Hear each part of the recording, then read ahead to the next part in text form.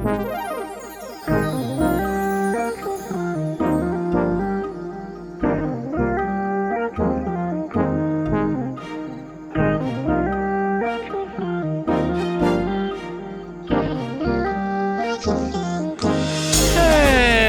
welcome back to the Greenlight Podcast.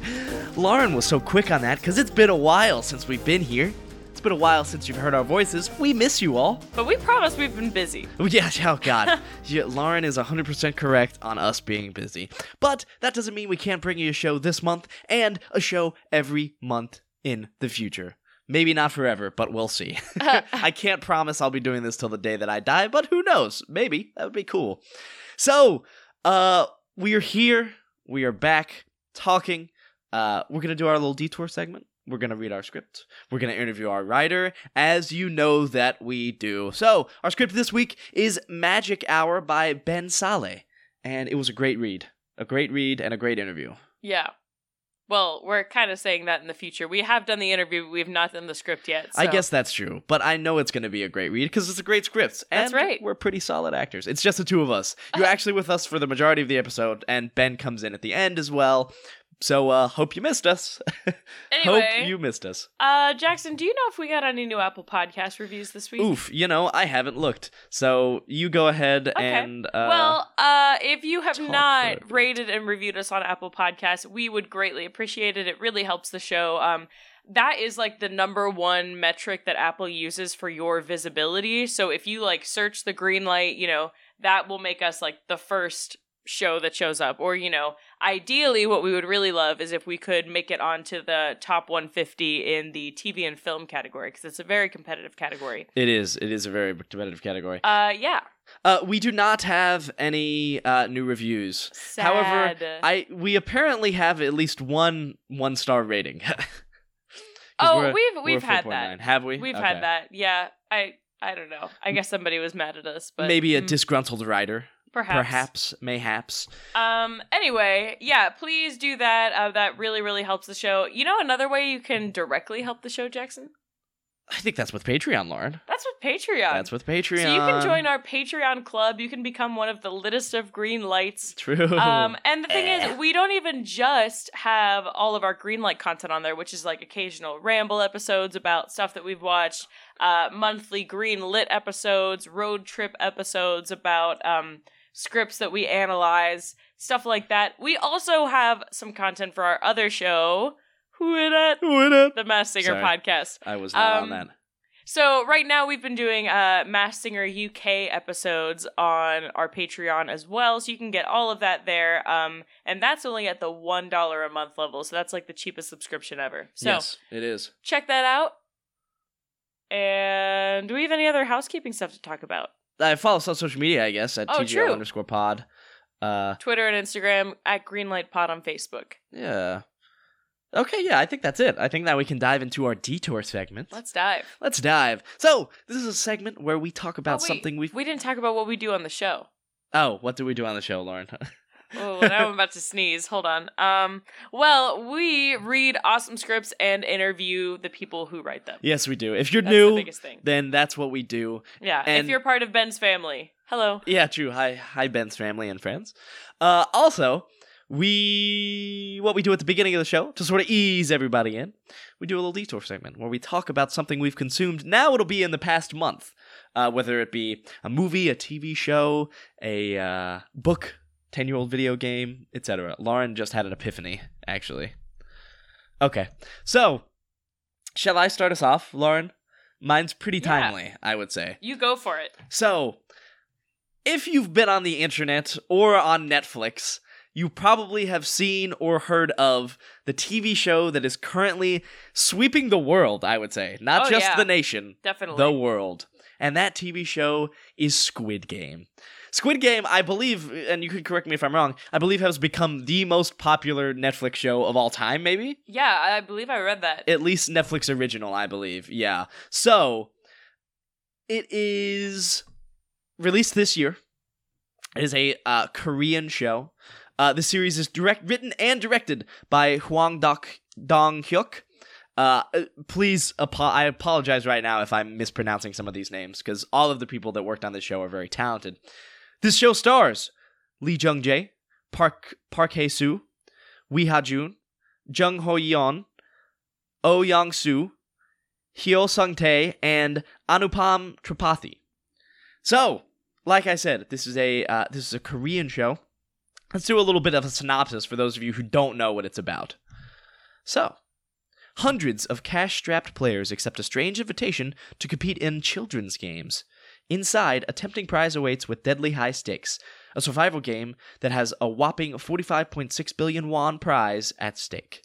And roughly in American dollars, for all of us American listeners, that's, I believe, in the millions of dollars. I think it's like $25 million or something like that. So a lot of money at stake for these people. So yeah, the general idea behind this, like I said, is there are these people who are in very varying degrees of debt, but most of them pretty life-threatening debt, as we get with our main character. He's in a lot of debt, and they're invited to just compete in this game. And it turns out this game is, you have to do a bunch of children's games. And I guess this isn't a spoiler. If you lose in the children's games, you die. So you die. Yeah. One thing that I find really interesting about this is this has been going around the internet as well. This writer-director was shopping the script for over 10 years. I think he wrote it in 2009 and has tried to get it made since then. Excuse me. And I think this is the perfect time for it to be released. Once again, it's obviously I definitely agree. Sweeping the world. And I think just the themes and things are very timely right now. Just sort of the themes about class difference, not only applying in just Korea, obviously applying in the United States as well, and just things like that. Now, this show is, I think, made for me, because I just, it's one of those shows... Are you in life-threatening debt? That, well, not yet. But this show, I think, is perfect, like, exactly what I look for in a show. There's some mystery to it. There's a game and or a tournament that's happening. I love a good game or tournament. You do. That's why Goblet of Fire is my favorite Harry Potter movie. And it has awesome acting and really great writing. And those two things most people like, but the first two things, not everyone loves, but I do. And there's, this is a pretty violent show. I wouldn't say it's like... I don't know. There's a lot of blood, I'll say. There's a pretty significant amount of blood. Once again, there's a decent amount of death, because they start off with 456 players, and I'll give you a hint. Not everyone survives. So, I think some of the strong points about the show, like I said, are sort of just this idea, this concept is really strong. And then I think I really like the acting. I thought I was able to really connect with a lot of the characters. Now, I'll say this. I watched this with the Korean language with subtitles, with English subtitles. I have heard that the subtitles and the English dubbing are... You American audiences might miss some of the deeper themes because of the translation. I still think this show is great. I still think it's definitely worth watching. However, I would suggest, if you can, watching it with just the English subtitles instead of the English dub. Now, not everyone has that luxury. Some people have difficulty reading and watching a show at the same time, depending on different issues. However, if you can and if you're able, I would say watch this with the subtitles and the Korean language, because I think, you miss a lot of those great performances if you have it dubbed, and I think the performances are one of the strongest part. Yeah. Now, that being said, this show is not perfect. There are a couple things plot-wise that I don't feel like are really wrapped up, and that might be because there's a season 2. The writer-director has come out, said that there's not plans for a season 2. However, I read an article today where he said he's been thinking about it more because so many people have been wanting it and so many people have really loved the show. But I think that check. Yeah, if this stands alone, there are some plot things that I think could have been wrapped up a little better. Some of the subplots felt more just for exposition as opposed to being fully fleshed out stories. But there's also a debate about the ending of the show, about what the decision the main character makes, that I think is a fun debate, and I don't think is necessarily a flaw of the show, but just an interesting thing to talk about.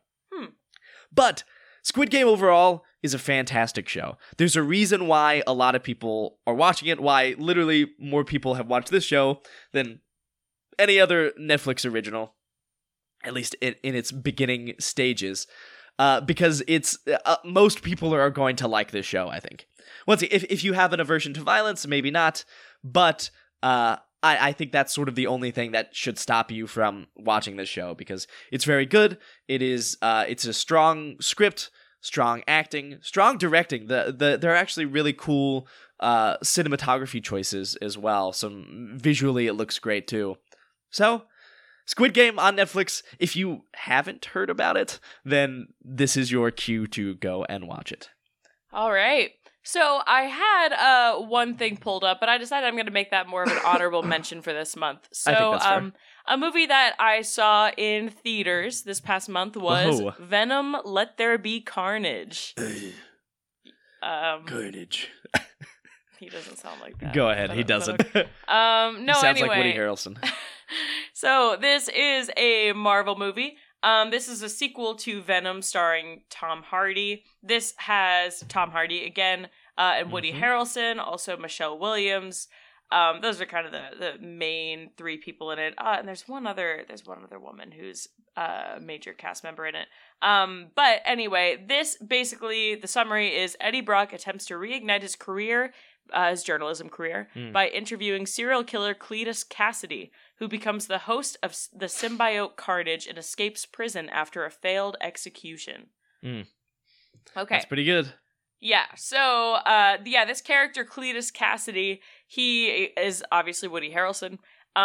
He, killed several of his family members, and was in this, basically like a children's mental institution for much of his youth, is now in prison on death row, and is wanting to grant Eddie Brock, kind of an exclusive right before he dies. Oh. Yeah, and he also has a whole thing where, this is right at the beginning, so this isn't really a spoiler, but he has a romantic relationship with someone he was in this sort of, child's mental asylum with, who has the power of sonic screams. Ooh. So she has sort of been taken away, isolated this whole time. He hasn't seen her since, he's afraid that she might be dead, but he keeps trying to sort of get things out into the world, through people like Eddie, messages for her. Oh, interesting.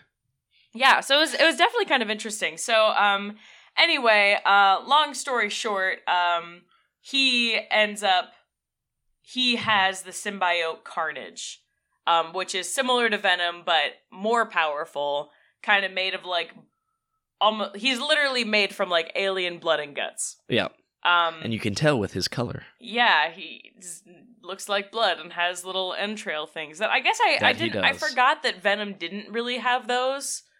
I don't know why. But yeah, I kind of forgot that Venom didn't really have all those extra little arms. Sure. The intestine arms. Yeah. But yeah, so Carnage is obviously very, very powerful. I'm sure you can surmise that this gets him out of jail, gets him out of execution. So yeah, so it's basically just a big, fight between these two behemoths. These two very thick Godzilla boys. v. Kong, if you will. Yeah. But honestly, my favorite parts of this movie were similar to the first Venom, are just the scenes that Eddie and Venom have together, right? Because in the first Venom, a lot of it is just Eddie coming to terms with Venom, and coming to terms with not being able to get rid of him, coming to terms with who Venom is, having to eat chickens whole and wanting to eat people, sure. Trying to come to terms with that. So, this movie, again, because it is a sequel, he's kind of already come to terms with that. We're seeing more of just, their daily lives, living together, comedic things of Venom interfering in his daily life. So, those are a lot of my favorite scenes of them together. I wasn't, honestly, a big fan of the fights in this. Oh, interesting. In particular, the big final fight. I don't know. I found it kind of underwhelming. But just a bunch of tendrils. Well, yeah, mostly. Sure. But I think that what really makes this movie is the scenes with Venom and Eddie, and also Woody Harrelson's performance. He's always great. Woody Harrelson's always great. You can't tell me he's had a bad performance ever. Exactly. So let me find Naomi Harris. That's the last person in this. Fair. Yeah, who is Woody Harrelson's girlfriend. I did not know this was directed by Andy Serkis. directed by Andy Serkis. That's pretty cool. That's pretty cool. Also, I have not seen this, actually, which makes me a bad Marvel fan. But there is a pretty big end credit scene, correct? Obviously, don't spoil it, but... Yeah. There's just a lot of implications in the credit scene. It's not that a lot, like, in particular happens, but there are heavy implications in the post-credit scene. And there is only one, if you haven't seen it yet. Whoa. You don't have to look it up. Only one. I always look it up at the end. I'm like, how many end credit scenes are there? Exactly. You gotta know. Gotta have that knowledge. You gotta know. Okay. Is that all you have to say about Venom? I think that's all I have to say about Venom. I just want to do a quick little honorable mention of Muppets Haunted Mansion. Yes. Just came out 2021. It's like under an hour, so it's very much like a special. Mm-hmm. So we just watched that last night as a house. It was a lot of fun based on, the Haunted Mansion movie, which is based on a Haunted Mansion ride. Yes. At Disney. And... yeah, it was a lot of fun. It was aggressively meta, for sure. It was. There was a lot of like, this is my only cameo in this movie, budget cuts, Yeah. So, I don't know. So there's that, but I did still think it was a lot of fun. Obviously the celebrity appearances are always a blast in any Muppet thing. Yeah, Lauren and I were talking about this. It is so funny how, like, even most of the minor human characters in Muppets movies are like big celebrities. No, literally, like if you're like an extra in a Muppets movie, like you're still famous. Yeah, exactly. It's funny. The Muppets are the stars, and it's true. This one follows Gonzo and Pepe closely. Yeah. They're sort of our two leads here. Gonzo's honestly, well, do you have a favorite Muppet? I haven't thought about it much, but no, not off the top of my head. Is Gonzo your favorite? Gonzo's a good one. I think Gonzo might be my favorite. I just really like Gonzo, and I don't know. I think he just has a special place in my heart from Muppets in Space. Yeah. Well, he also is a major part of Muppets Christmas Carol, which is probably my favorite Muppets movie. So, it's he's ever present. Gonzo is. Yeah. Okay. But yeah, big fan. Check it out. Has Disney some, Plus. Yes, Disney Plus has some songs in it. Not enough songs for it to be considered an original Oscar contender musical. That is true. But if you do want to see an Oscar contender musical, there is actually one that Jackson produced and starred in. Oh, that's true. That is having a theatrical release. Yes, it is. So if you're out here in Los Angeles, you can see Fix. Like Lauren said, Fix is the title of the film. I acted in it. I helped produce it. It will be October 22nd through 28th at the Hollywood Cine Lounge. If you go on any of my social media pages, besides Instagram, I think, but you should be able to find information about it. I've been retweeting and sharing things. So there you go. Yeah, buy some tickets for Fix. Fix. All right. I think that's all we have, correct? Yeah, so let's jump into our script, The Magic Hour by Ben Saleh. Boom.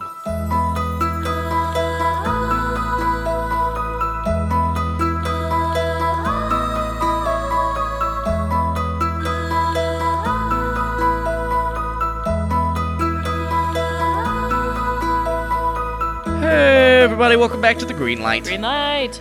Jackson here. And Lauren. And it's just us. It's just us. Like we said at the beginning, you're stuck with us. Sorry if you were hoping for someone new. It's just us.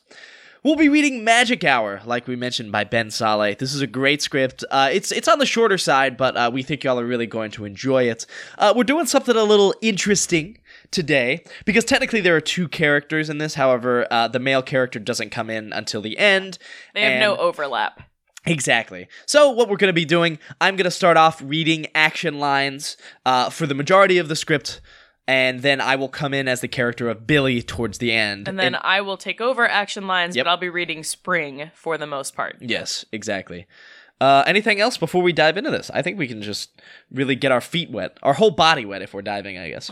Okay. All right. So this is The Magic Hour by Ben Saleh. Interior dirty Airstream, dusk. A woman sits on a dirty couch in front of a camcorder. She emits an energy that is soft yet wild.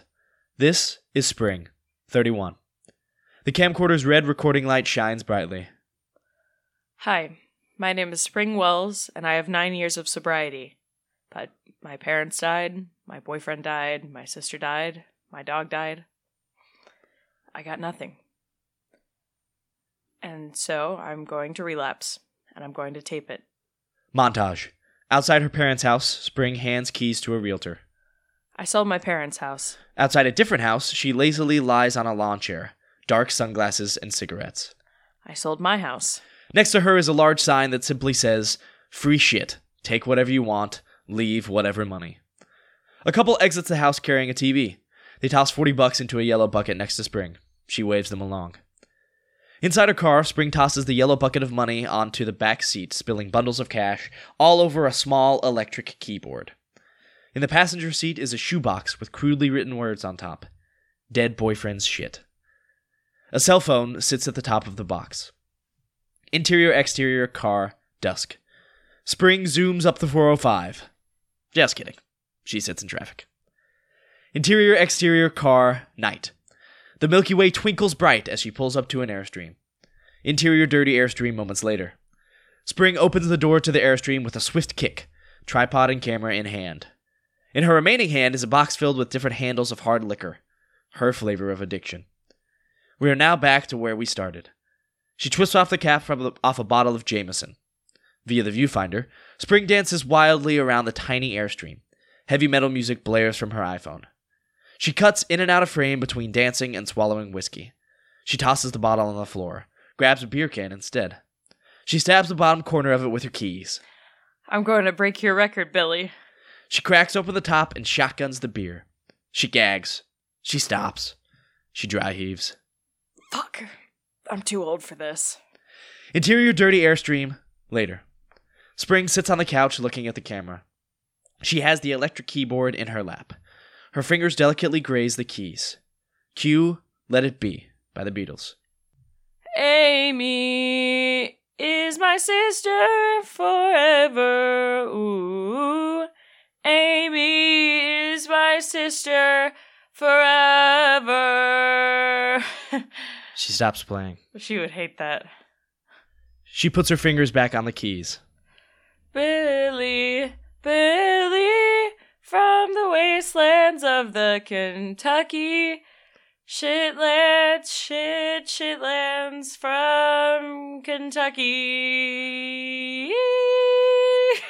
She stops playing. Fuck. Via viewfinder. Spring stares at us, a new bottle in her hand. Now, friend. You. Yes, you. You are wondering why I'm recording this. That's a great question. Great fucking question. I am filming this because I want to tell you one thing. Don't be sad. It's okay. I'm okay. I feel relieved, friend. Relieved. Seriously. I feel so fucking relieved. It's over. I drink myself to death and it's over. It's over. It's over. Thank God. Exterior Airstream, night. Spring tosses items from a box labeled FML into a fire pit. Her MBA diploma, her bachelor's diploma, her high school yearbook, her social security card, her passport, her birth certificate. With a roar, the blaze eats them and turns them to ash. She takes a swig of bourbon. She is rocking through bottles like a sailor. Opening her wallet, she tosses gift cards, credit cards, into the fire. A Polaroid falls out of the wallet. A Polaroid of her and Billy, 31. The dead boyfriend. Billy is kind of scruffy looking, but even in a Polaroid you can tell he has a gentle spirit. A human Labrador. She looks into the fire at the Polaroid. She violently throws it in. The fire devours it. She laughs. Then vomits into the fire. Interior bedroom flashback dawn. A dog licks Spring's face. Her eyes snap open. Interior dirty Airstream, present late morning. Spring's eyes struggle to open. She looks exactly like how she feels. Like trash. Exterior Airstream moments later. She slowly stumbles towards the embers of the dying fire. A shoebox sits next to it. Dead's boyfriend's shit. Yeah, that box. Spring looks inside it. Her dead boyfriend's cell phone only remains. She lights a cigarette. Stares at the phone, picks it up. How much worse can it get? She boots it up. Black, the white Apple logo. The screen loads. The wallpaper of the phone is a Polaroid of her and Billy. Spring glances at the ash of the physical Polaroid of her and Billy resting in the fire pit. She takes a deep drag. Her hands shake. Ding! This message could not be sent. Swipe up. An unsent message. To whom? Her. From Billy. Click. A video. Play. Interior car, flashback, day. Billy is sitting at a red light talking into his cell phone. I had a dream last night that you had left me. I did something really wrong, and you were like, I am done with this boy. Exterior forest, present, moments later. Hungover and drunk Spring lumbers/runs up a hill at Yosemite. I kept wanting to talk to you in the dream, but no matter what I did, I couldn't. Interior car, flashback, day. Spring swigs from a bottle of Jack Daniels, honey whiskey. She is driving drunk and in and out of oncoming traffic. Exterior forest, memorial, present day. Spring sits, hunched, at a roadside memorial for Billy. It was a nightmare.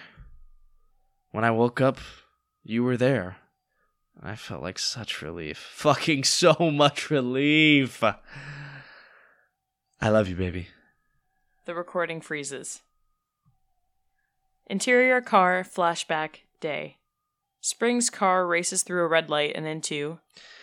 Just wanted to let you know that... Yo, asshole, what are you doing? Exterior forest, memorial, continuous. Billy's death was her fault. Spring swears, sobs, and weeps. Her gaze moves beyond the memorial, beyond the distant mountains, and in that terrible silence she understands the breadth of the word. Isolation.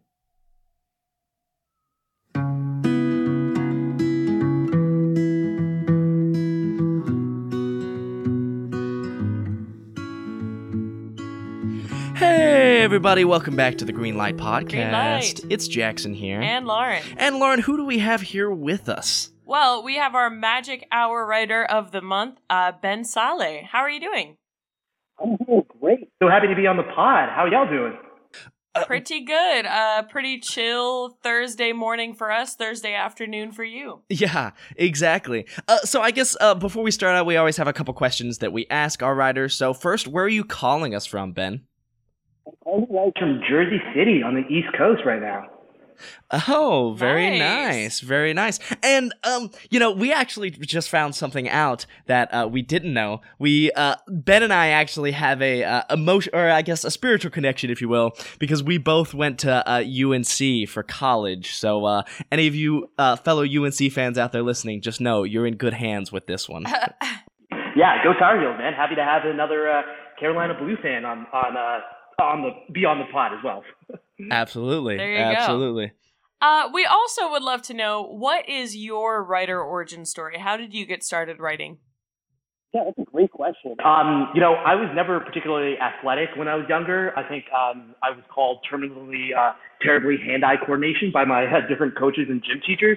So I always just gravitated towards like writing and reading and acting. But writing movies and screenplays and all that type of stuff really didn't kick off for me until my parents actually moved to Africa. They're both teachers, and they got a grant to teach at a small school in Malawi, which is like this landlocked country in the middle of Africa. And so when I was like 9 or 10, I obviously had to go with them. And I was there, and like I didn't know anyone there. I'm this American kid. There's no real TV. There's nothing to like really do. And they had a good friend of theirs who actually had this huge VHS collection, and it had every movie from like Indiana Jones to the Joy Luck Club.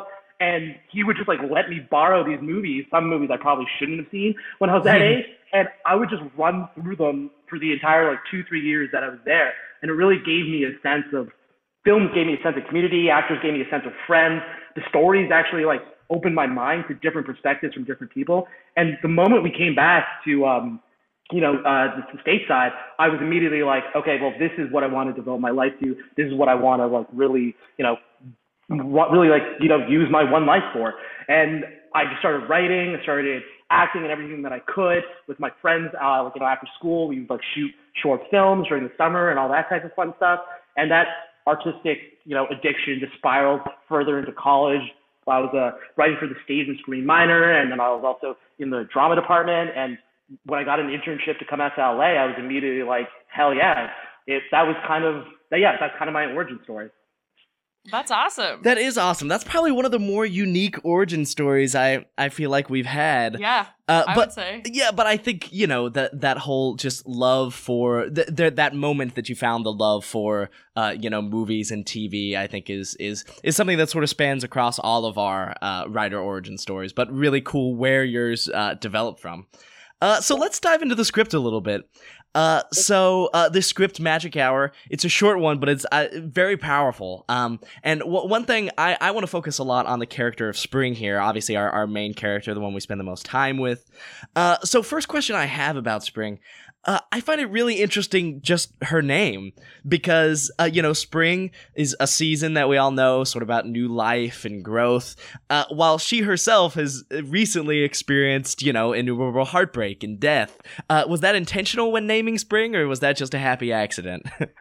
No, that was very, very intentional. I wrote it during the pandemic, or at the start of it, and I had a lot of friends who, I think, as most people did, who got really heavily into drinking or other vices because of the isolation of everything. And I actually had some friends who had some addiction issues in the past who had gone through rehab, and they were really worried about like what the forced isolation would do to them.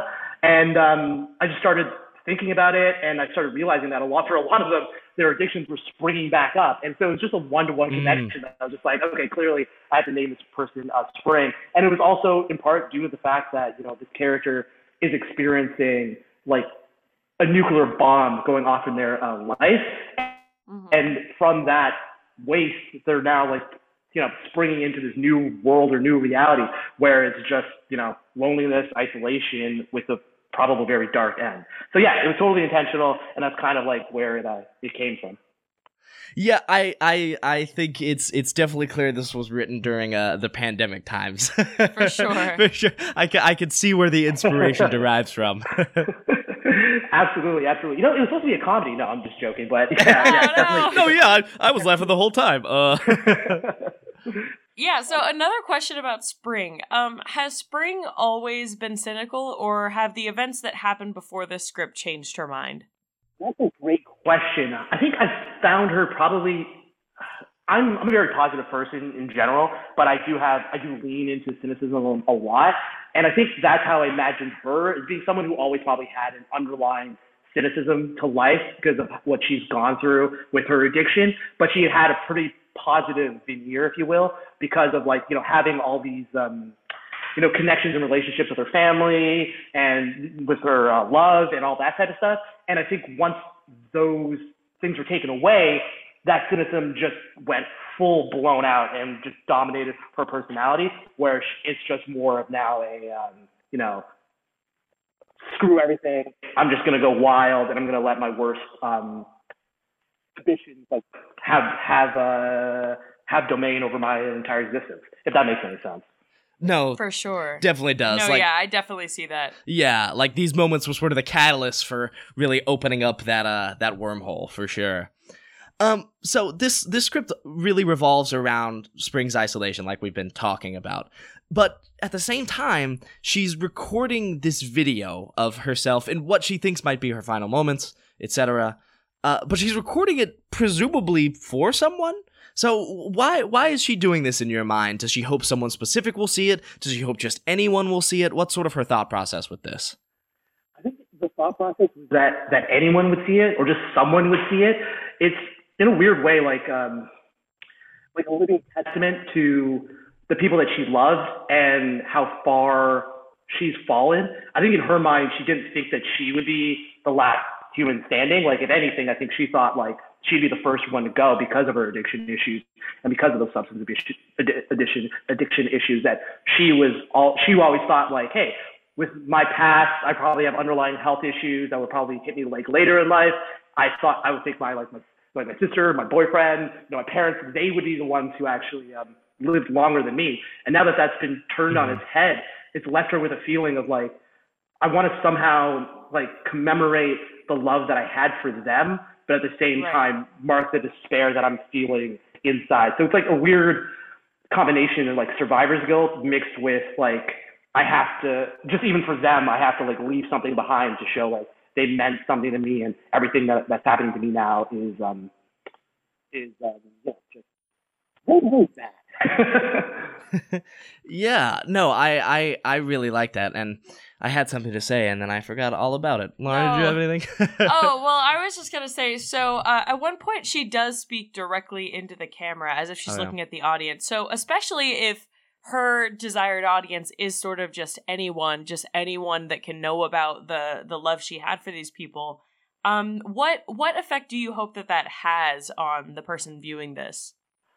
That's another great question. I think the hope that she would have would be that, despite her failing at, keeping her addictions at bay, she still appreciates all the effort that all those other people put into like helping her out and caring for her and loving her. And despite everything, all the times that she like screwed up and messed up, she, I think on a certain level feels like, hey, I'm letting them down in a way.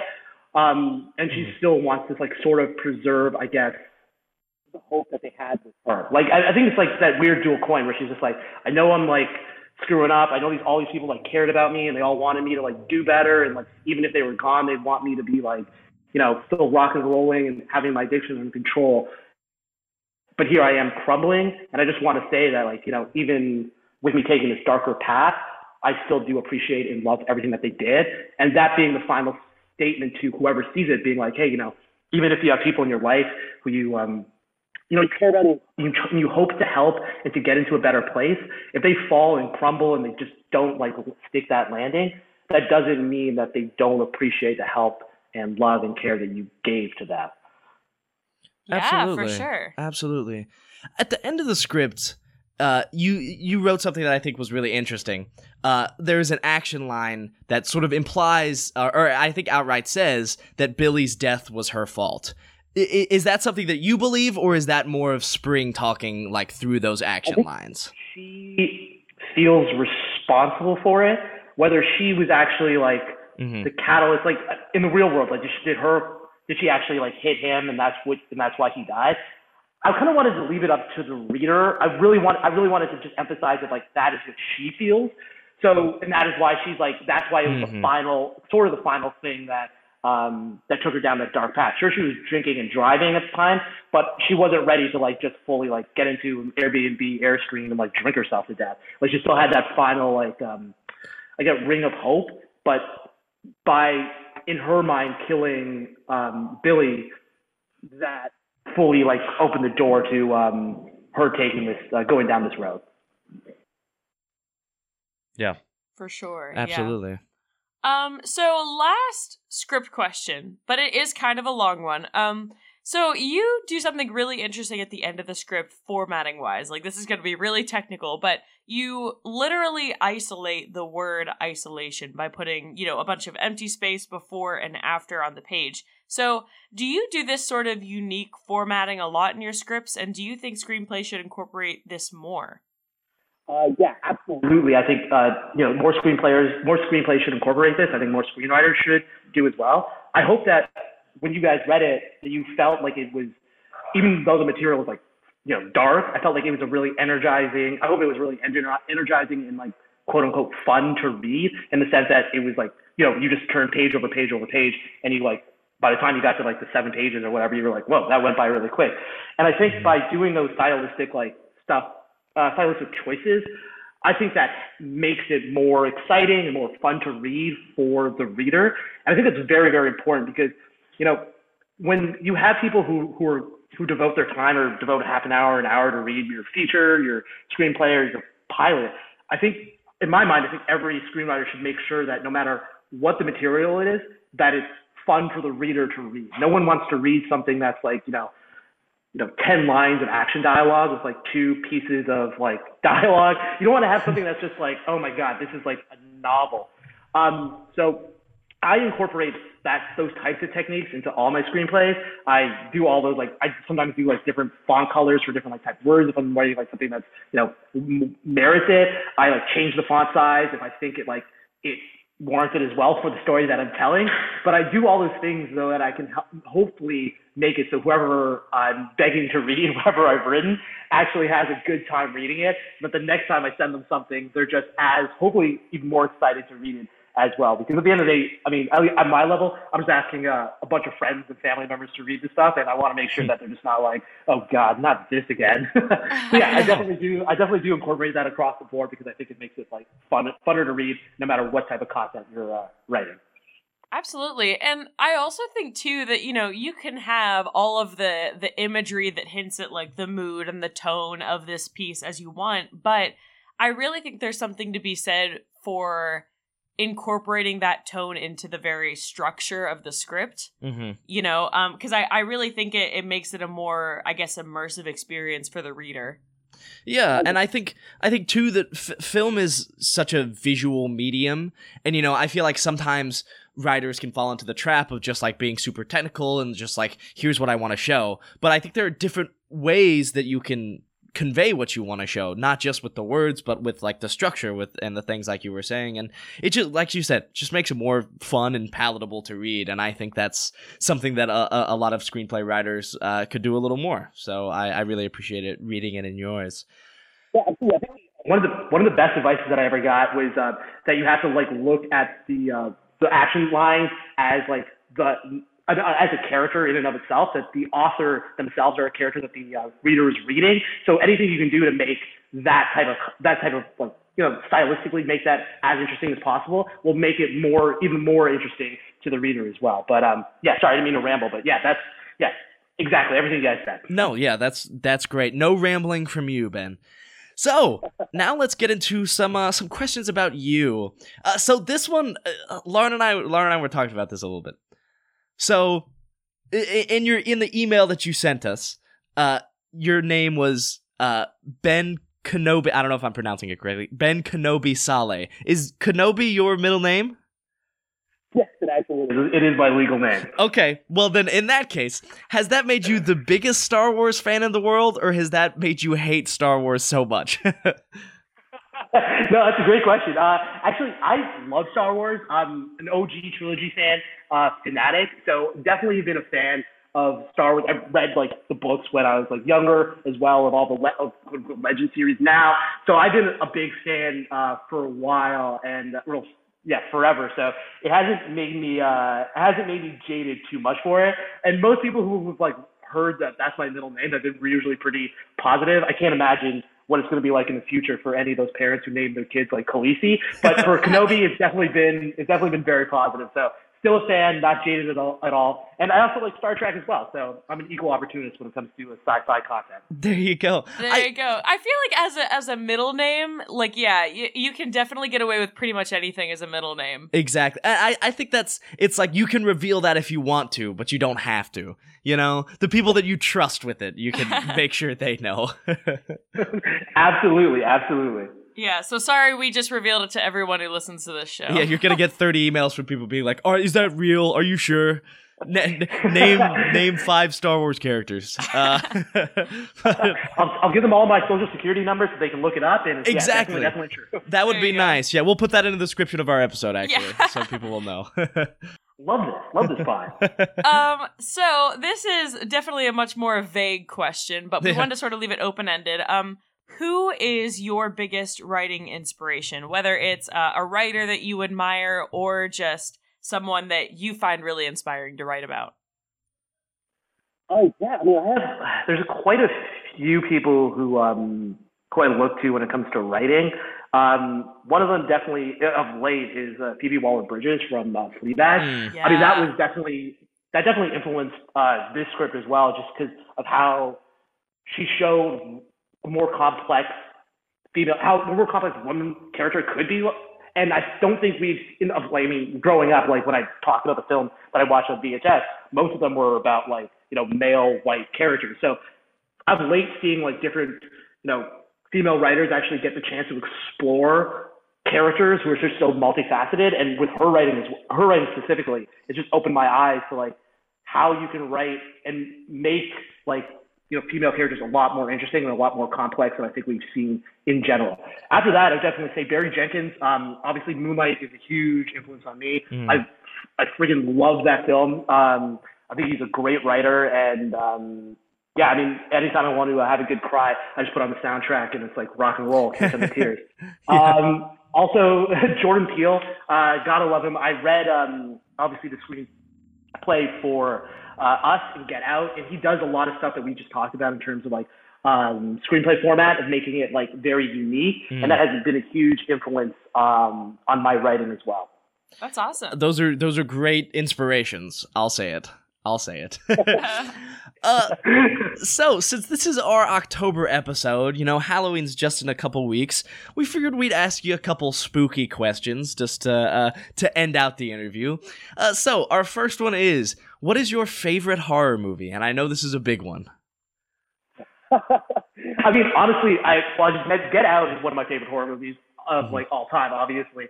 But I won't repeat my answer. The Shining, I think, is one of the most unsettling and terrifying movies that I've ever seen. And every time I watch it, it gets even more and more creepy. And then when you see all the documentaries based on it, like Room 127, it just adds like an additional level of horror. But if we want to just talk like straight horror, always good classics. The Ring, yes, the American version. The horse scene when the horse jumps off the boat and gets hit by the propellers, you cannot tell me that scene is not like horrifying. And the second one being this is gonna sound cheesy, but it's Arachnophobia. I saw it when I was like 10, one of those VHS tapes that I probably shouldn't have watched, and it very much embedded in me a deep fear of spiders. So which is just escalated as I've gone older. So those would be my picks of spooky films for this October. Very great. Very great. So if any of you out there haven't seen them, please do. Also, speaking of movies that scared us as children that shouldn't have scared us as much as they did, I remember when the first Ghost Rider with Nicolas Cage came out, the demon villain, it was either the first or the second, but the demon villain in that movie scared the bejesus out of me, man. I was just terrified for a while. And now we recently rewatched those movies, and it's ridiculous. Like, yeah, the effects are so bad, but to like young Jackson, man, that would got me. I tell you what. I totally hear you. My girlfriend, she saw Terminator 2 when she was like extremely young, and she could just robots and robot villains just can't do it. Oh yeah, Oh yeah. I guess my small child experience. This is not even a horror movie though, but when I was like 5 or 6, some kid in my first grade class talked about the Ghostbusters movies.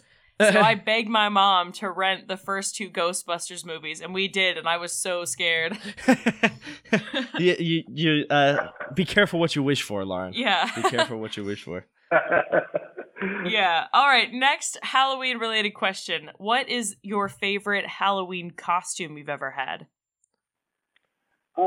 Favorite one I had is also the one that got me possibly in the most trouble, not in the sense of it being like provocative, but more in the sense of it being utterly lazy. One year, I decided a couple of friends invited me out to like a Halloween party in West LA, and I just didn't have anything on hand that I could like wear. So I went to the dollar store, got a bunch of like name tags, about like a dozen or so of them, and I just wrote down different movie characters like Tyler Durden and different Mr. Robot, and different like ones who had like alter egos, Bruce Wayne, all these different ones, that I stuck them across my body.